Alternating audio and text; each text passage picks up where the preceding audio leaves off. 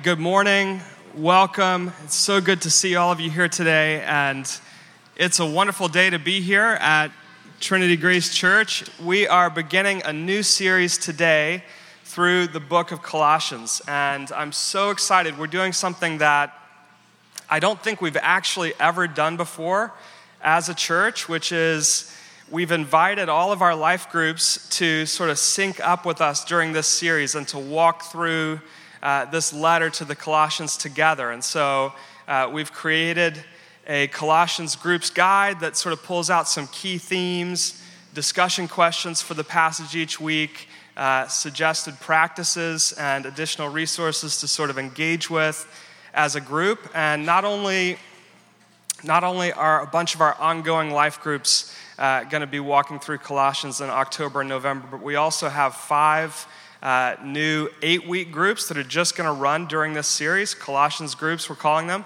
and those begin this week as well, and they'll be following through this journey with us also. We want our heart as a community is not just to study this letter, but to allow it to shape our thoughts, our practices, our habits together as a community this fall. So we're really, really excited, and I want to encourage you, if you're not already in a group, I know this is going to sound audacious, but I think I can genuinely say there has literally never been a better time than right now to try one.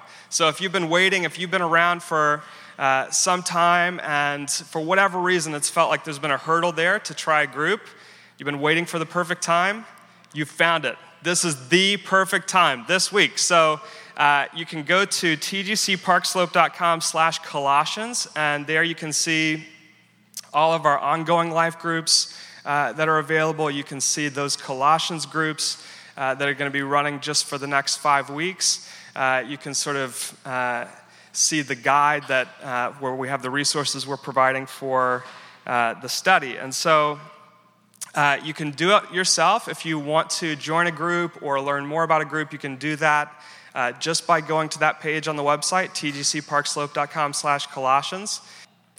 That's it. So now I want to invite the teaching text. Our teaching text this morning is from Colossians chapter 1, verses 1 through 14. Paul, an apostle of Christ Jesus, by the will of God, and Timothy, our brother, to God's holy people in Colossae, the faithful brothers and sisters in Christ. Grace and peace to you from God our Father.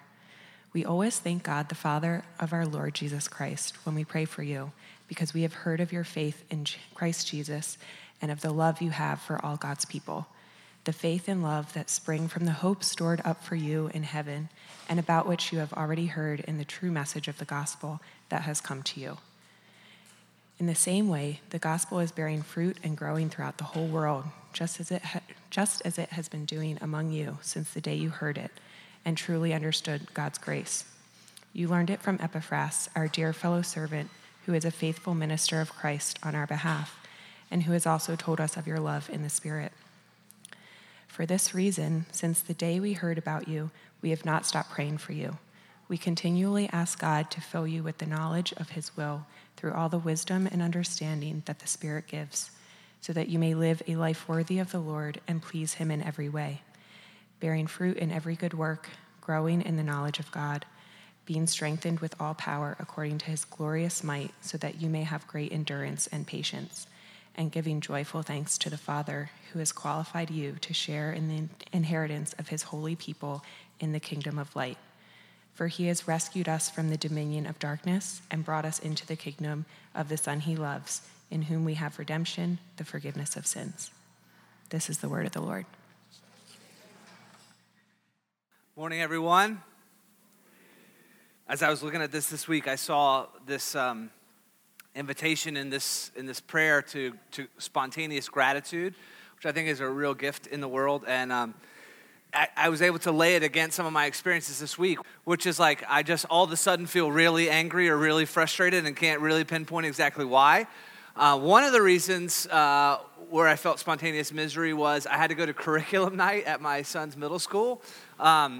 And I had to go through literally like the day that they go through in class. And I was sharing with another parent my, dislike at going to this. And she was like, don't you care about your kid? And I was like, yeah, kind of, but I also don't want to go back to middle school ever. But I got there, I sort of put to bed my cynicism and frustration, and we went through the day. And in each class, the teachers at this school that my sons are at would start the class by asking each person to open up their hands, take a deep breath, and then they'd be like, let's go, or let's begin, or whatever. So, and what it did was, like, in spite of all the stuff that was going on in me, it just reminded me for just a second, like, I'm a human being, and I'm not just a listener, like, I'm a full person. I have a soul. Did you remember that this morning? You have a soul. You're complex. You're not just here to get a few things and get off into your day. Jesus is your life coach style. But so I just thought maybe we'd do that, like they do in middle school. So put your hands out if you want, if you don't mind. Take a deep breath in through your nose, out through your mouth. All right, let's go. Super. I mean, no matter what happens now, we've done that, and the sermon might be terrible, but just if it starts to get bad, just take another deep breath and remember, like, it's going to be over soon. Or not super soon, but it's going to be over. So this is something to contend with. The historical force of the early Jesus movement is something that is fascinating to consider wherever you are on the belief spectrum. If you're like all in on Jesus and his claims and you're a follower and you're in, or you're totally skeptical and you think even belief in God is a sign of utter foolishness. Wherever you are on the belief spectrum, the historical force of the early movement of Jesus is something that's fascinating to consider. I think as a pastor, I have a Britney Spears mic on. You know, my cards are on the table regards to belief. I think the Christian story has significant theological force, meaning I believe that it says true things about God, that as you plunge into the text of the scriptures, as you get involved in a community of Jesus followers, that there is theological force there, that you get to know true things about God. I also believe that there is psychological force. I think that the message about Jesus and the message about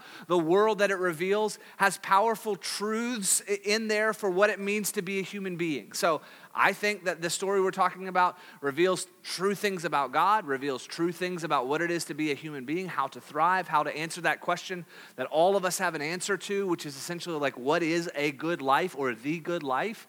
You have an answer for that you're working out of. I think the Christian story speaks to that. But even if you think it doesn't at all, we have to contend for intellectual integrity. We have to contend a little bit with the historical force, because without debate, the Christian story has historical force. We know that what was thought to be this tiny fringe sect of Judaism, there were other people that came and said they were messiahs, and their movements fizzled out. This Messiah was crucified by the might and power of the Roman Empire, which would have seemed to signify the end of that sort of fringe movement. And yet instead of it dying out, people who said that they had seen him back from the dead were willing to give their entire lives.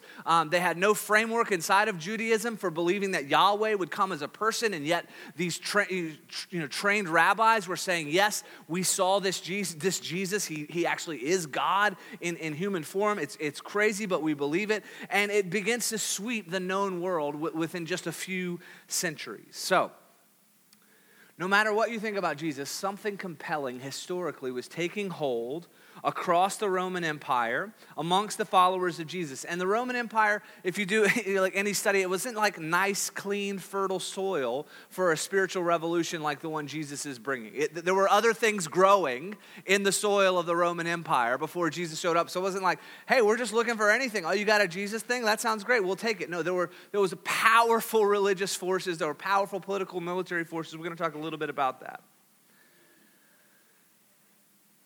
But the writing of this letter to the Colossian church, this city we don't have a ton of archaeological evidence for because it was destroyed in an earthquake. Super bummer. Sorry to start out that way. The city was destroyed in the mid-60s, after Jesus, not like 1960. And the writing of this letter, we're going to study it from now until Advent. We're going to be doing it in groups, as Josh mentioned. But it represents and I want you to see this as we start. It represents a significant moment in the movement of Jesus as the movement of Jesus as a historical force is sweeping the Roman Empire. Mainly because this type of life, this type of relationship, the things that it says about who God is and the things that it says about what it means to be a human being were beginning to take root in these tight-knit communities and these different cities in the Roman Empire. But this particular city was a city that no apostle had visited. None of the people who first walked with Jesus in the flesh had visited Colossae. Yeah, that's what we're going to call it. And yet this movement is taking off in this city, and Paul is writing. So just to say a couple of things contextually, we won't have to go here every week, but as we're getting into the beginning of this letter to the Colossians, we say a few things. The author of this letter, Paul, we know a bit about his story. In Acts chapter 9, we read about his dramatic conversion to the movement of Jesus, to the person of Jesus. He experiences an experience of Jesus revealed, and it totally changes his view of God. It totally changes his view of the world. I won't get into too much of that, but shortly afterwards, this man Paul, his name was changed from Saul of Tarsus to Paul, who we know as the apostle. Shortly after this, he senses a call to take the message of Jesus to non-Jewish people all over the world. This calling is going to cause him to suffer a lot. He gets bit by snakes. He gets shipwrecked. He ends up in crazy cities. He ends up in destitute places. He ends up in places of plenty. He writes half the New Testament. His life and the outpouring of God through his life is a big reason that we in 2019 in Brooklyn are in the wake of this movement of Jesus. So powerful stuff flows out of this man Paul's life.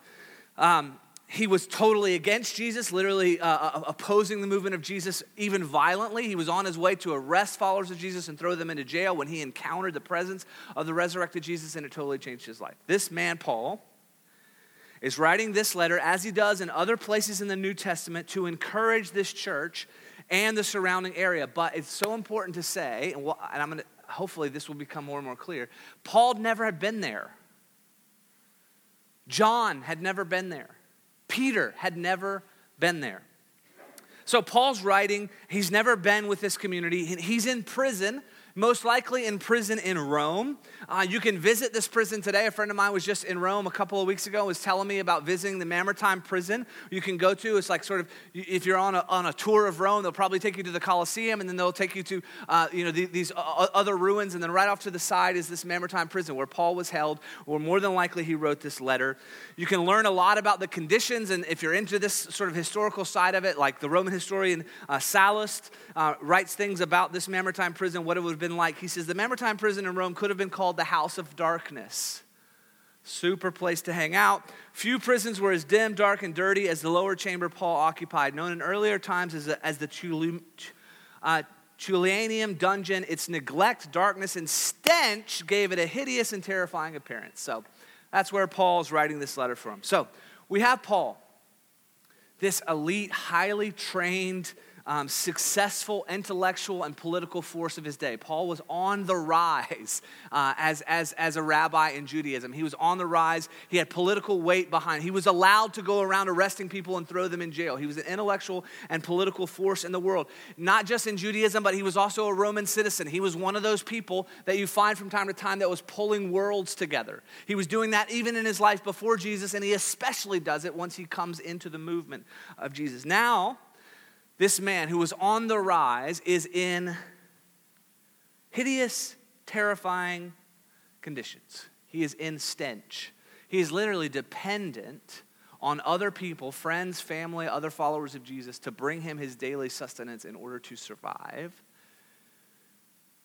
And in that setting, he gets news about this new congregation that he hadn't started, that none of the other apostles had started, that was in this city, Colossae, and he decides to write a letter to them. How does he get the news? A man visited Paul. Maybe this guy shows up in Rome. He's like, I got to tell this, I'm here on business, but I'm from Colossae, and I've got to tell this man, Paul, what's been going on there. We've been talking about this person, Jesus, and it's been crazy. People aren't just hearing about it and moving mental furniture around in their brains. They're encountering the person of Jesus in some powerful way that is changing their lives and setting them free and reorienting them in a new way to life in this empire. and I have to get in and tell Paul. And they're like, well, listen, we take stuff into him every day. You can be the person today who takes it into Paul. Bring him the bread, bring him the food. We have these Lunchable packets. He loves them. Bring them in and take them and tell him your story. So we have this man, Epaphras, who's mentioned in the first section of the letter.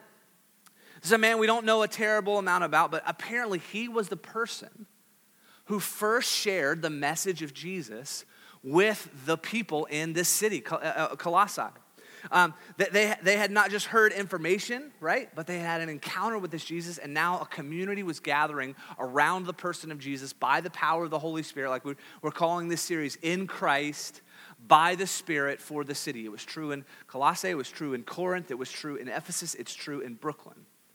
In Christ, by the Spirit for the city. So what these New Testament letters are doing is trying to work out all the real life specific complications of how that actually takes place. So this is an example, at least, of what we talk about in Trinity Grace a lot, that the kingdom of God is a relational kingdom. So none of the apostles themselves had been to Colossae, and yet this man Epaphras had shared the message of Jesus, and now there was a small community of people huddling together, beginning to follow Jesus in the midst of all these counter-resistant forces going on in that place. The movement of Jesus, hear this, the movement of Jesus moves along relational lines. This is so important. This is so important for all kinds of things. How we understand history, how we learn to pray, what we imagine God has for us as far as participating in his kingdom. It moves along relational lines. That means you can be a representative of God's love to someone, and that is absolutely in line with God's plan for how his kingdom is going to come in the world. God doesn't just show up like an airplane with a billboard behind it, like you see at the beach in the summer, like flying behind saying, I'm real, I'm true, I'm here. He doesn't Iron Man into places and blow people away with miracles. He gives us the privilege, the opportunity, the invitation to participate relationally in his kingdom coming. So a question we get to put to ourselves is, do people know more of what God is actually like by the way we live? Do people know more of what Jesus is actually like by the way we live, by the way we speak, by the way we forgive, by our generosity, by our mercy, by our love, by our pushing back on racism, by our kindness, by our holding to truth in the midst of a confused world that latches to so many different versions of reality? The kingdom is a relational kingdom, and this man, Epaphras, had walked into Colossae and had shared the message of Jesus and had changed things.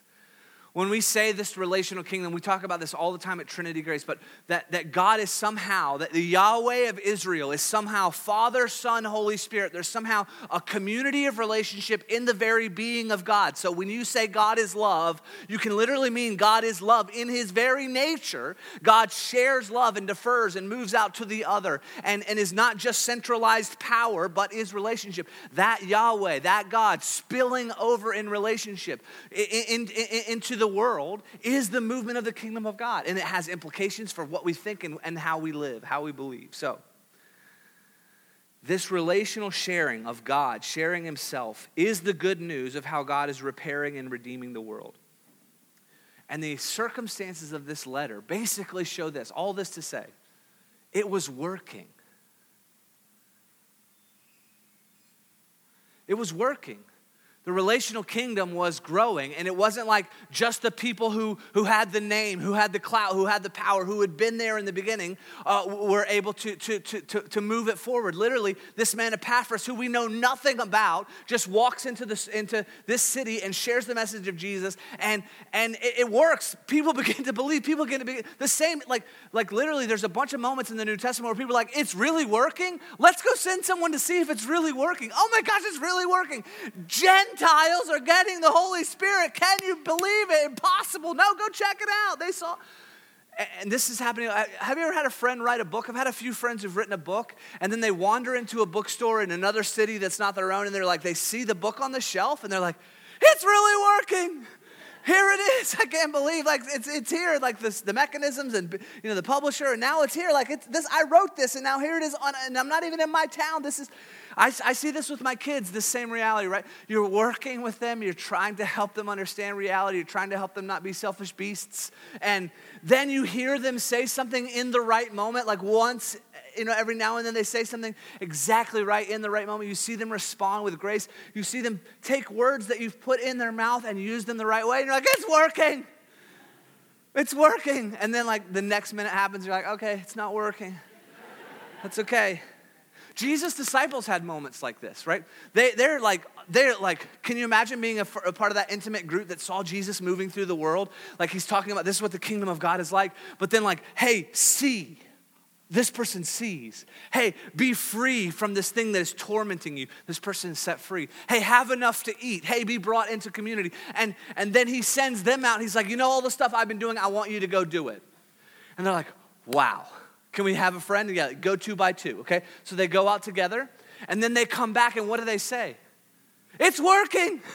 You can't believe it. We're praying for people the way you're praying for people, and it's working. Like the relational kingdom is happening, and they're seeing, and that's what's going on as Paul is sitting in this dank, dark dungeon in Rome, and he hears this message from Epaphras that, yes, it's working. The person of Jesus is taking root in the lives of these people in Colossae, and their lives are being utterly changed. Their generosity is off the. You should see how they're demonstrating faith and hope and love with one another. And Paul begins in that dark place to exhibit this exuberance that he pours out onto the page that is this letter to the Colossian church. He doesn't know them. When he writes to the Corinthian church that he hung out with a bunch, he's like, tell Sam to stop sleeping with his mother-in-law. It's like very specific stuff. He's getting into their sexual ethic. He's like, there's some brokenness amongst you, and he's identifying specific people, not anyone named Sam. I made that up. But he to the Colossians, he doesn't know them personally, but he's writing to push back on some of the empire forces that would have been at work to tamp down and break apart their faith.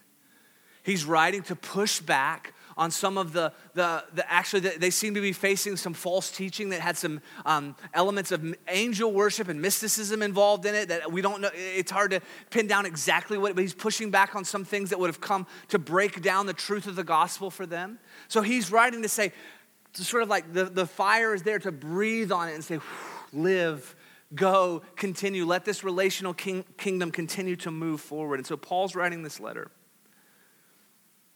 to push back against these fine-sounding arguments, to push back against the realities of the Roman Empire. And because we're doing some context work here that we won't have to do every week, I just want to give you a little picture of what the Roman Empire is at this time, not for a history lesson, but so that hopefully we can find some dynamic equivalents in our own time.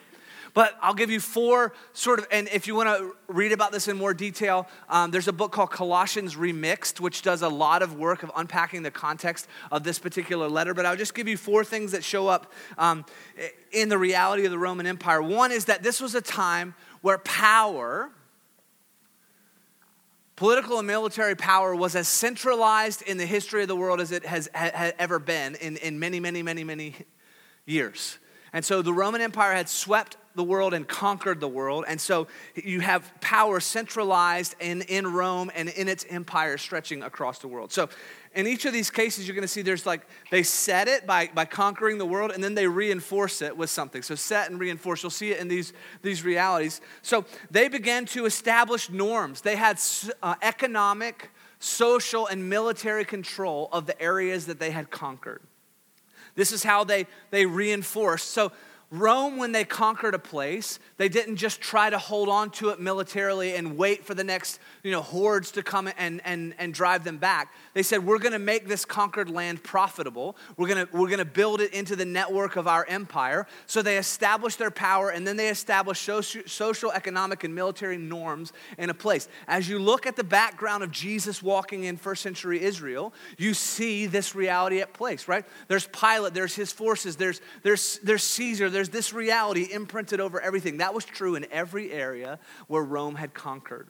So they have power, they have norms, but they're not just flexing their might, they're also flexing their intellectual muscle. They're telling stories, powerful myths that gave framework to this world that they were building. What you might have remembered from your history class is the Pax Romana, basically like, we don't just want to conquer you, we want you to feel like it's your privilege to be conquered. We don't just want to dominate you militarily and tax you and have you a part of our map that we're drawing of the world, but we also want you to be grateful that we did it. Because, hey, at least no more wars. We're in charge now. There's no one as strong as us. So you can be, as long as you don't mess with us, you can know that you have peace. The peace of Rome, the Pax Romana, right? A powerful myth, a powerful narrative framework for how to keep the world under your thumb in a very direct way. I want you to be glad to be conquered. And then they had images. So they said it and then they reinforced it. They had images. These are daily claims on the imagination. This is how the power of Rome was reinforced. They had coins with Caesar's face on it. Or they had statues that depicted Roman battles. That when you went out for entertainment, it was let's go down to this little mini Colosseum or whatever and see a demonstration of a Roman victory, right? And this is how their imaginations were captured through coins and statues, other art and architecture. So we have power and culture and stories and images. And you start to think, okay, what are ours? Where do we centralize power? Where do we look to for influence? What are our cultural norms? What are the stories that we're regularly telling ourselves? Do you see any images around that are meant to capture your imagination? Right, we have to grapple as Americans with how we tell our own story. There are crucial aspects, of course, that if you leave them out, right, just leaving one part of the story out really distorts how you tell the story. Some of you might be familiar with this, but in Times Square recently there was a piece of art unveiled. It's a sculpture by the artist Kehinde Wiley. The statue is called Rumors of War. Has anybody seen this? Know what I'm talking about? Couple? One? Thank you. Thank you for being here. Great. Well, I'm going to get to tell you about it. I should have put a picture in there. I thought more people would have known about it. But basically, he is an African-American artist. He was visiting Virginia on an art research project, and he was experiencing in Richmond, seeing these statues to Confederate soldiers. You can imagine seeing that and what that does to your heart and mind to see an image like that. And he talked about the powerful, like straining, muscular horse and the soldier on top, this Confederate general straining and looking back, sort of like with, like piercing eyes and this like glorious picture, in bronze in front of him. So the statue that he's made is basically that exact thing. It's a powerful horse and a young man sitting on top, and he's turning around. But it's an African American man. He's wearing Nikes. He has a hoodie on. He has dreadlocks, and he's saying we have to totally reimagine how we're telling the story of our country. And art has that powerful stop sign, its ability to say, hang on a minute, let's reflect for just a minute on what this says. Let's reflect for just a minute on the story that we're telling, right? When we look at a piece of art, we should say, what story is this inviting me into? What story is this telling me? It's powerful, subversive work in the world to say, hey, we've been telling the story a certain way, and it's not sufficient. Check it out. Check out the statue, Rumors of War. It's in Times Square for the next amount of time. I don't know exactly how long, but then it's going to be moved down to Richmond, which I think is pretty powerful. What captures our imagination? What are where do we look for as sources of power? What are our norms? What stories are we telling ourselves? What are the images that we're daily ingesting? Because let me tell you something. If you just go out trying to follow Jesus like the world's a blank canvas and it's just as likely to work out that you will follow Jesus as you won't, you'll be radically disappointed and broken into pieces.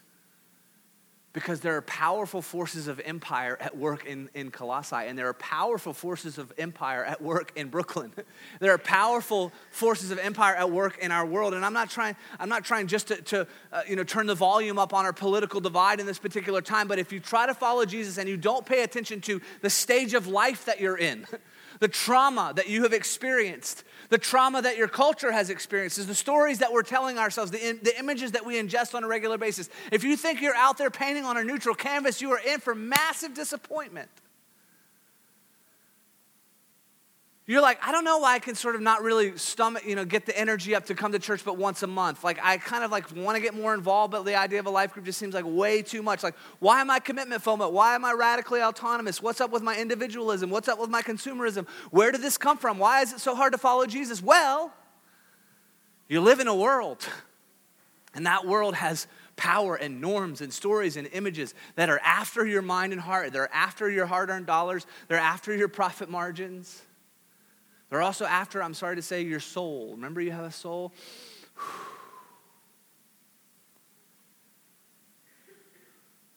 Paul's in a Roman jail. He's thrilled to hear about this movement of Jesus, this kingdom that's growing relationally. He's writing to help this new church face this false teaching that they're dealing with, this powerful cultural realities of the Roman Empire, to help them grasp the truth of the gospel of Jesus. And basically, he does two things in the first 14 verses, which are our teaching text. I promise we won't have this long of introduction for every week. We're just laying the groundwork. You guys get it. He's doing two main things. He's saying, I'm so thankful for what's happening amongst you. And then he's interceding for them. He's basically like, I'm asking God for some things for you. I want to tell you what I've been asking. When I read this, sometimes I wanted to say this, like, I'm trying to, like, really hard to put yourself in Paul's exact scenario, but like imagine hearing from Epaphras and beginning to imagine this church in Colossae and imagine the things they're wrestling with and knowing the force of the Roman Empire. You're literally imprisoned by that very force. And what do you think what can you do from where you are, chained up, having to have people bring you food on a daily basis, that's going to make 1 ounce of difference in that city that's far away? Literally, what can you do at all? I think my first thing would have been like, yeah, write a letter. Explain to them a bunch of stuff, tell them how it worked in other places, and I would have written a much longer letter, as you guys know from my preaching style. But Paul, apparently what he does is begin immediately praying for them all the time. He believes somehow that this mystical work of talking to God in his dank, dark prison cell is going to have as much impact, if not more, than the letter he's writing. And when he finally does write the letter, he says, this is what I've been thinking about. No, this is what I've been praying for you. This is what I've been interceding at the throne of God on your behalf. Because you know what? You can chain me up, but you cannot stop the power of my intercession. And Paul's like, I can remake the world from a prison cell because of the power of intercession. What? So can you from your desk at work? Absolutely. Can you from the little quiet place in your living room before you go catch the F train? Can you at the end of the night in front of your kids' triple bunk bed because there's not enough space in your apartment as you pray for them? Can you remake the world on your knees? Absolutely. Maybe you'll never write a letter like Paul, but you can intercede like him, and he literally gives you the words. So he says, I'm thankful and I'm asking God for things. So the first is the thankful part. We always thank God, the Father of our Lord Jesus Christ, when we pray for you, because we've heard of your faith in Christ Jesus. This is the stuff that gets Paul going in the morning in his cell. We've heard of your faith in Christ Jesus, the love you have for all God's people, the faith and love that spring from the hope stored for you in heaven, and about which you have already heard in the true message of the gospel that has come to you. In the same way, the gospel is bearing fruit and growing throughout the whole world. When you read verse 6, I want you to hear, it's working. It's working. This same thing is bearing fruit and growing throughout the world, just as it has been doing amongst you since the day you heard it and truly understood God's grace. You learned it from Epaphras, our dear fellow servant, who Paul probably didn't know. This guy brought me bread. He told me a crazy story. Who is a faithful minister of Christ on our behalf, and who also told us of what? Your love in the Spirit. I love that. You're looking for a true mark of Christian community. How do you know it's working? Love in the Spirit. Like there's a community, and they're demonstrating the resources for taking care of one another, for loving one another, for moving out towards the other person in a way that seems to be beyond human resources. They're loving one another so well that it's obvious an entirely new story has begun to take root in their soul, in their life, in their relationships. This relational God has spilled over. What's the true marker? Jesus said the true marker is, you'll know they're my disciples by how you speak on CNN about me. You'll know that they're my disciples by how they sell books. But you'll know they're my disciples by how they put on some of the best conferences and how their music, though not great, sounds like a lot of good rock. I'm sorry. Some of the time my cynicism seeps out, and you see that and you receive it in grace. I appreciate that. They'll know you're my disciples by their love. They're loved by how you love one another, by how you truly seek the best for the other. That will be the defining reality of how you'll know Jesus has taken root in a place. how you know it's working in Colossae is they love one another, and it's by something more than just human resources. They love one another supernaturally by the Spirit. Then there are pillars that show up. They show up in Corinth, they show up in Colossae. Faith and love and hope, or in Corinth it's like faith, hope, and love. Paul, I don't know why he switches it here. He's like, I've heard of your faith, I've heard of your love pouring out of this hope. Basically, when he thanks God, he's like, I know it's real. I know this relational kingdom is spilt over. I know these people have been apprehended by the incredible love of Jesus because they're loving one another. They're acting in faith against the power of their own selfishness, against the power of the empire. And they're resourced by this hope that seems to be perpetually renewing. How are they living? And so essentially the first part of the thanking God piece is basically there's a life that flows out of taking the true message of the gospel into your heart, into your life, into your imagination, into your commitment structure, into your motivations. That has to flow out, right? This is the message for us to, right? We're not just those who hear about the gospel. We're not just a sermon hearing club. We're those who are trying to exhibit love in the Spirit, to hold on to these anchors of faith, hope, and love. The true message of the gospel always results in a life. The second thing is he says, I'm asking for some things for you. Paul in prison, imagining how on earth can I help? And he prays first, and he prays a lot, and then he writes to tell him what he's prayed and to give a few pieces of counsel. This is the prayer. For this reason, since the day we heard about you, we've not stopped praying for you. We continually ask God to fill you with what? What is he going to ask God for? To fill you with the knowledge of his will, through all the wisdom and understanding that the Spirit gives, same Spirit that gave love, so that you may live a life worthy of the Lord and please him in every way, bearing fruit in every good work, growing in the knowledge of God, being strengthened with all power according to his glorious might, so that what? So that you might have endurance, great endurance and patience, and giving joyful thanks to the Father who has qualified you to share in the inheritance of his holy people in the kingdom of light. For he has rescued us from the dominion of darkness and brought us into the kingdom of the Son he loves, in whom we have redemption, the forgiveness of sins. That's a pretty good prayer. In Jesus' name, amen.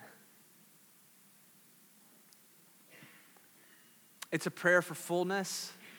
As you'll see next week, it's a prayer that they could live in new creation. Paul's going to start unpacking like, this is what creation looks like. This is what new creation looks like. This is the world as it really is. This is the world as it's being redeemed.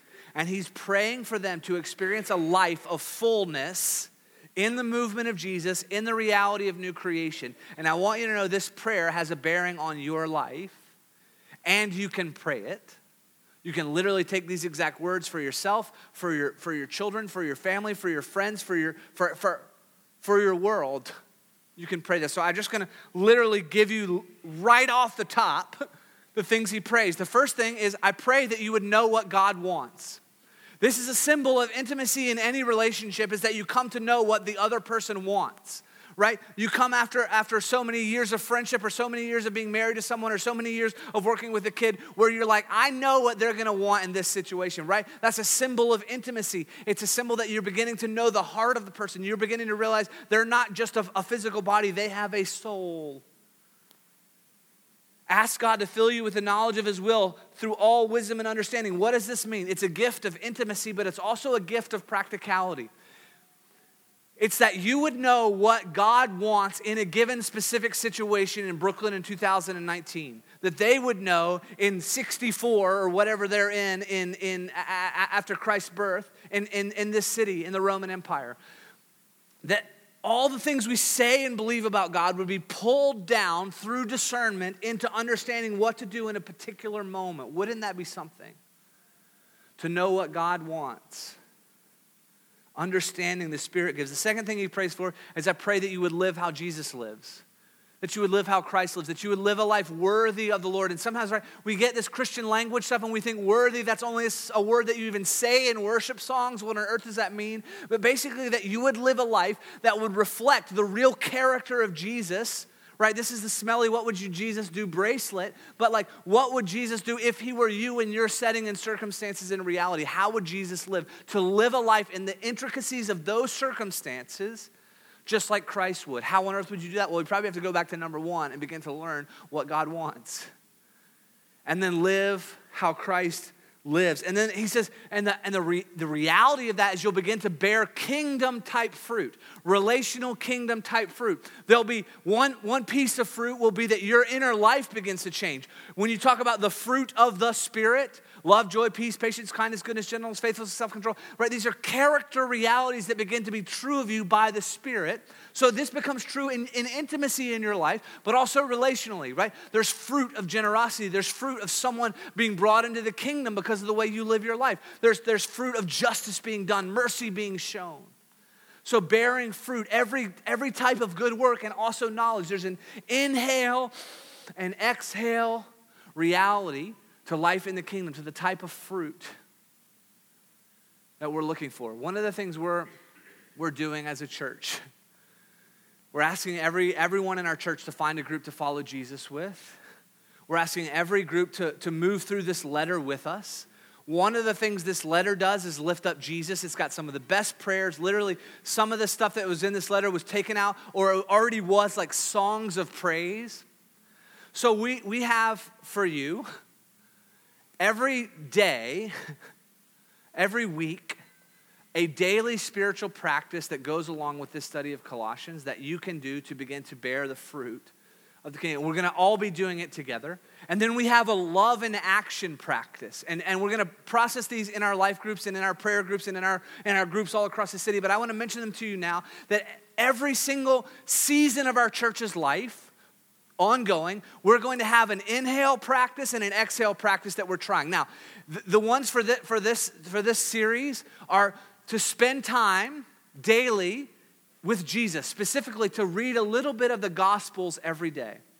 A daily spiritual practice. If you already read the lectionary or a Bible in a year, you already have a gospel reading that's set up for you. But I'm inviting everyone in our church to meditate on Jesus every day by spending a little bit of time in the Gospels. And our love and action piece is to take small risks to say something about that. Not that you're reading the Bible every day, but love and action to share the message of Jesus like Epaphras did with the Colossian church. To do that in your setting. Maybe it's all you could possibly muster is to shyly mention Alpha. And that's a great start. But maybe some of you you'll have a friendship that you're like, it's finally time for me to be honest about my faith journey with this person. And even though like it feels weird and embarrassing and I don't want to be seen like I'm proselytizing this person, but I got to be honest about how I've experienced the love of God. So our inhale practice for this fall season before we get to Advent is to spend time every day with Jesus in the Gospels. And the exhale is to share the person of Jesus in conversation with someone. So I think that means we're going to talk about it a lot more, but praying for a couple of specific people in your life that you would love to have the opportunity to have a meaningful conversation about your faith with. Because Paul's saying, I'm praying that you would know what God wants, that you would live how Jesus lives, and that you would bear fruit in intimacy and action. And if you do that, guess what? Life's not going to just all of a sudden become easy. So the next part of the prayer is that they would be made strong to endure. That they would have great patience and great endurance. Being strengthened with all power according to his glorious might, because it's not easy out there, because the struggle is very, very real. And the last thing he mentions is that they would have redemption joy. It's in one of the most amazing sentences in the whole New Testament. Giving joyful thanks to the Father who is this is your identity, church. Who has qualified you to share in the inheritance of his holy people in the kingdom of light. Pause for a second. That Jesus treats every one of you like a firstborn beloved child. He's rescued us from the dominion of darkness, from our own selfishness and from the empire, and brought us into the kingdom of the Son he loves, in whom we have what? Redemption and the forgiveness of sins. Man, that's such a prayer. He's like, I want this to produce spontaneous gratitude in you. That's part of the full life, right? I have these moments of spontaneous misery, anger, frustration, stress. What do? I got to remind myself of my identity. I got to not just listen to myself. I have to speak the message of hope, the gospel, to my own heart. that I'm brought in, that I'm treated by the God of the universe like a beloved child, firstborn child, brought in and given an inheritance. So what do? We have the Apostle Paul writing from jail, saying, I've been praying for you. I'm so thankful for what God's doing. I want to invite you into that rhythm. To literally, as you move through your life, what are the things that not what you should be thankful for, what are you legitimately thankful for? And use that as a starting place. Like, what gets you excited about going through your life? What are you legitimately thankful for? And then move on to the next part, which is to intercede, to begin asking God to change realities in our world that need to be changed. That you can actually, if Paul can make a new world from this jail cell by prayer, you can make a new world as well. I didn't even have time to get into the freedom from Egypt part of Paul's prayer. It's in there. Speaking of being made free from another empire, but I want to invite you into a season of thankfulness and interceding. Second thing, super practically, is find a group to follow Jesus with. I don't care, like, really. It's like, how many people that come on Sunday are participating in a life group? Let's talk about percentages. Like, on one level, I don't care about that at all. But if you are trying to follow Jesus alone, you're going to fall apart. And if we want to even demonstrate the true fruit that Paul's talking about, we have to do it together. You need to find a group to follow. And if it's not a traditional life group like we're offering or a prayer group like we're offering, find a group of friends and get together around a table. We've made a whole guide for you that you can go through with a few people and sort of try to wring this letter out and drink the living water that comes from it. Be nourished by the bread. Pick your metaphor. Find a group to follow Jesus with. If you never have, this is the time. And I want to invite you to take this prayer into your soul. 9 through 14 is one of the most beautiful, the next section, my goodness. The next section about Jesus is incredible, but this is one of the most powerful prayers in the whole New Testament. Know what God wants, live like Jesus lives, bear fruit, endure, have joy. I want you to take this prayer, fold it up in a little card in your purse or your wallet, and pray it. Just pray it. Use the words. Get it into your soul. Some of you have a picture of God who's kind of grumpy and keeping score and very frustrated. The God of this letter, the God that's keeping Paul going in that dank, dark, dusty cell, having people having to bring him literally sustenance to live, the thing that's making him pour out joy, is that he knows the true heart of the Father God, who wants you to abound, who wants you to live in a life of abundance, right? Not the way like our culture markets abundance to us, but in true soul level, love level, life level abundance. I want you to know we have a joyful God who longs for your life to represent that same joy, even though he's not naive about what life is really like. This letter is going to keep unpacking that for us. Let me pray for you. Heavenly Father, I ask that you would continually fill each of us with the knowledge of your will, with wisdom and understanding that your Spirit gives. I pray in the name of Jesus you would help us to live a life worthy of the Lord and pleasing in every way. I pray you would help us to bear fruit in every good work and growing in the knowledge of you, God. In the name of Jesus, may we be strengthened with your power according to your glorious might. May we have endurance and patience. God, we need it. Help us to be those who give joyful thanks, who know our identity, that we've been qualified to share in the inheritance of your holy people in the kingdom of light. You, God, have rescued us from the dominion of darkness, and we celebrate. You brought us into the kingdom of the Son you love. May that be pressed into our very identity at the deepest level. In you we have redemption, the forgiveness of sins. Make this true in us, God, by your Spirit. In Jesus' name, amen.